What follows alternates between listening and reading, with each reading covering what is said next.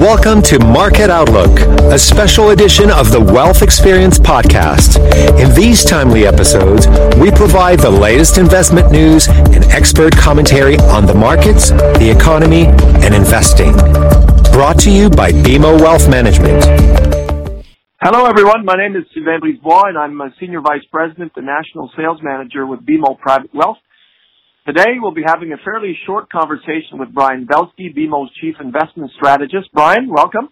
Thank you for having us. Very good. So let's jump right in the spirit of brevity. Brian, this is an irrational, emotion-led market and perhaps even society right now. I'm hoping you can give us a little bit of perspective on that. And I would start by asking the question or the comment. We often hear, we've seen this before, or differently, we also hear this is different this time. Can you shed some light on these comments and how the media tends to have sensationalized this recently?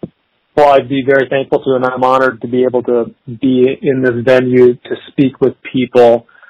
You know, I think there's a phrase out there when you have to deal with people that are irrational. It's very hard to rationalize with an irrational person. And so think of the stock market and what's happening in our everyday lives as an irrational person. You can't rationalize with this.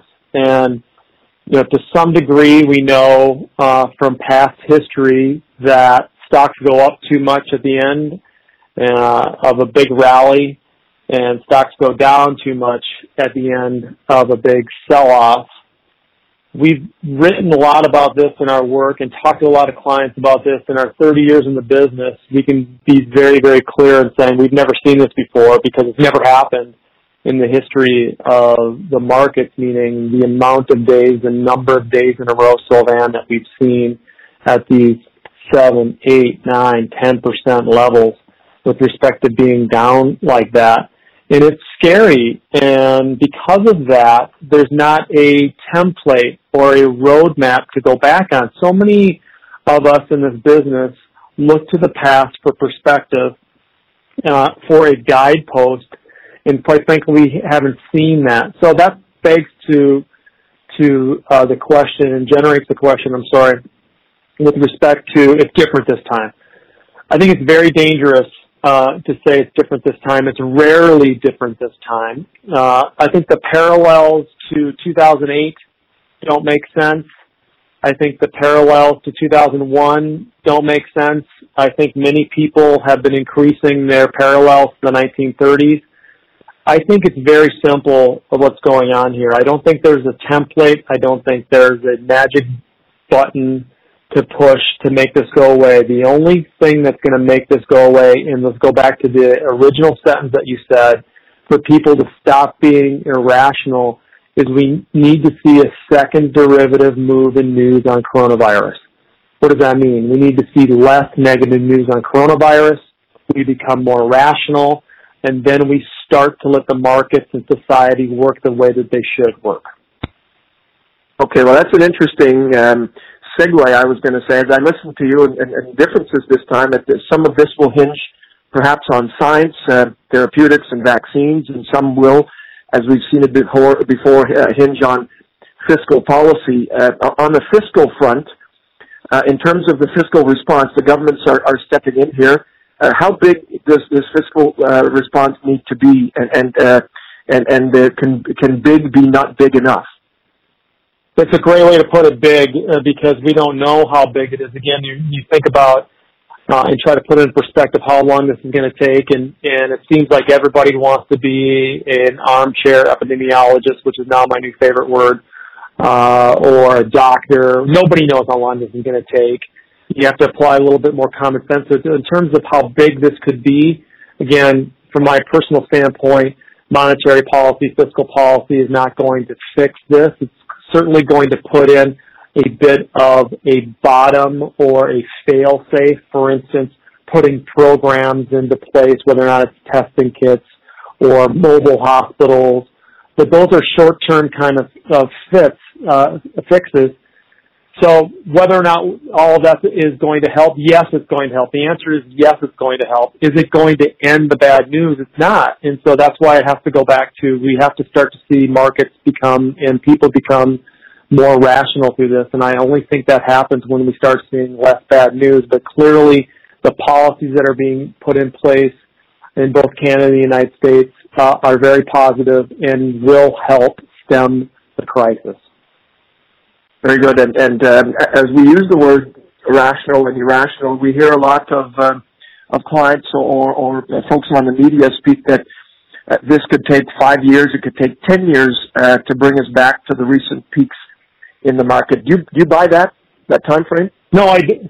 It's great. Thank you so much for asking that. And no, I don't buy that. I mean, I love at this point to reach out to my Rolodex and visit with clients I've known for 30 years that have been in the business 40, 50 years, and that type of time frame. And I spoke to now retired portfolio manager, and he said, Brian, remember, markets go up like an elevator. Markets go down like an elevator, but up like an escalator. And so I thought about that, and I spoke to him, and I said, that may be, however, I would caution people to, again, think like the normal template. It's not different this time. However, if we, as an investment base and in the market, acted irrationally on the downside, I think we're going to have similar type of moves on the upside. There's nothing that says we cannot have 7, 8, 9, 10, 15% up days just like we did down days, principally because I firmly believe still then that we in Canada and the United States have the best companies in the world, period. There's going to be a couple other companies out there, but the majority of the greatest companies in the world are right here under our noses. And I believe these best companies in the world are going to help fix this. We're going to come to solutions. We're going to work together on this, and we're going to come out of this in a very, very good light. Well, thank you for those comforting statements. I'm sure a lot of people will appreciate that. At the risk of sounding like a market timing question, this is not meant to be, but in your work with your team, are there things that you need to see in the economy or in the market to convince that we are at or close to a bottom? Well, we always caution against market timing, and we've gone back through different periods in history, and if you think you're a really, really awesome, great investor and you sell at the top and buy at the bottom, you only outperform the market by less than 2% over the long term. So what does that mean? If you miss the 5 best days and miss the five worst days, you still actually you only outperform the market by a little bit. So again, what does that mean? Be invested. Stick with your process and your discipline around what works for you. And that's the key thing. These companies are not going away that have been around the stalemates of the stalwarts, of Canada and the United States. And so to try to time something, I think it's really difficult. Of course, every individual's risk tolerances are different, but this is why we have to have conversations. And by the way, I said this in a report recently, we're in this together, investment professionals and clients. None of us have been through this before. That's why it's so important to have communication and the lines open and be there for each other. Okay, fair enough. And I'll end with one more question and a comment, and I kind of grimace as I say this because I think I know what your response is going to be, but is a recession inevitable? And if you come to that conclusion, could we be talking about a depression here? That's something that big D word has come up a few times. What are your thoughts on that? Well, I think the D word has come up sometimes because people want to make that big call, and to be fair, this is a culture, especially in the United States, that has really been driven by fear since 9/11. To be fearful was proven correct in the investment side in 2008, 2009. And for all intents and purposes, the big 10-year bull or 11-year bull market that we experienced in the United States was doubted all the way up. And it was because of, I think, from the secular structural fear that's led investment decisions. So are we going in Great Depression? I think, listen, if you go back and actually do the work and you look at 33, 34, 35, in terms of GDP, annualized GDP in the United States, we saw double-digit decreases on an annual basis.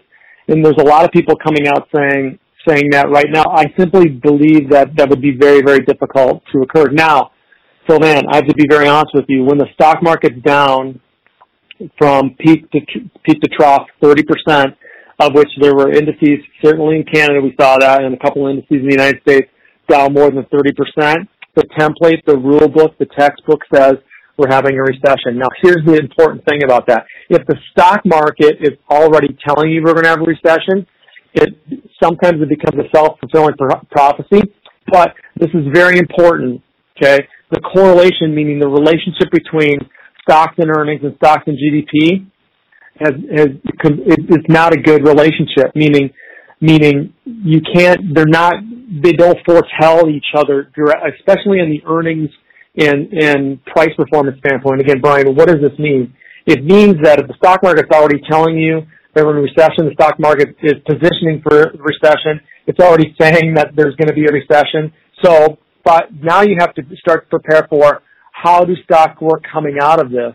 And there's several periods in history that stocks do very well coming out of a recession and coming out of a period where earnings are going to be negative. There's no doubt, Sylvan, that over the next quarter or two, earnings are going to be depressed. But it's already been, we believe, much of it's already been highlighted in the stock market performance. And oh, by the way, what we believe is the irrational performance of stocks the last several weeks. That's right. It's probably priced in, and I think in the past you've seen stock markets actually start coming up while the economy is still in the recession, as it's a forward-looking forecasting. Very good. And so, all right, Brian, as always, it's great to have your insight and words of wisdom. You've been a wonderful partner here for advisors and our valued clients. We appreciate your time. I know you're in big demand on TV and reports that you're writing. The volume that your team puts out is absolutely fantastic for us. And staying connected with you is going to be our top priority. So please, to our clients on the line, please don't hesitate to ask questions and share your thoughts with your advisor in these difficult times, because times like these, the more we communicate, the better the outcome will be. Above all, we'll wish you a wonderful, safe next few weeks. Take good care of yourselves and each other, and thank you for your time. Market Outlook has been brought to you by BMO Wealth Management. Until next time, enjoy your wealth experience.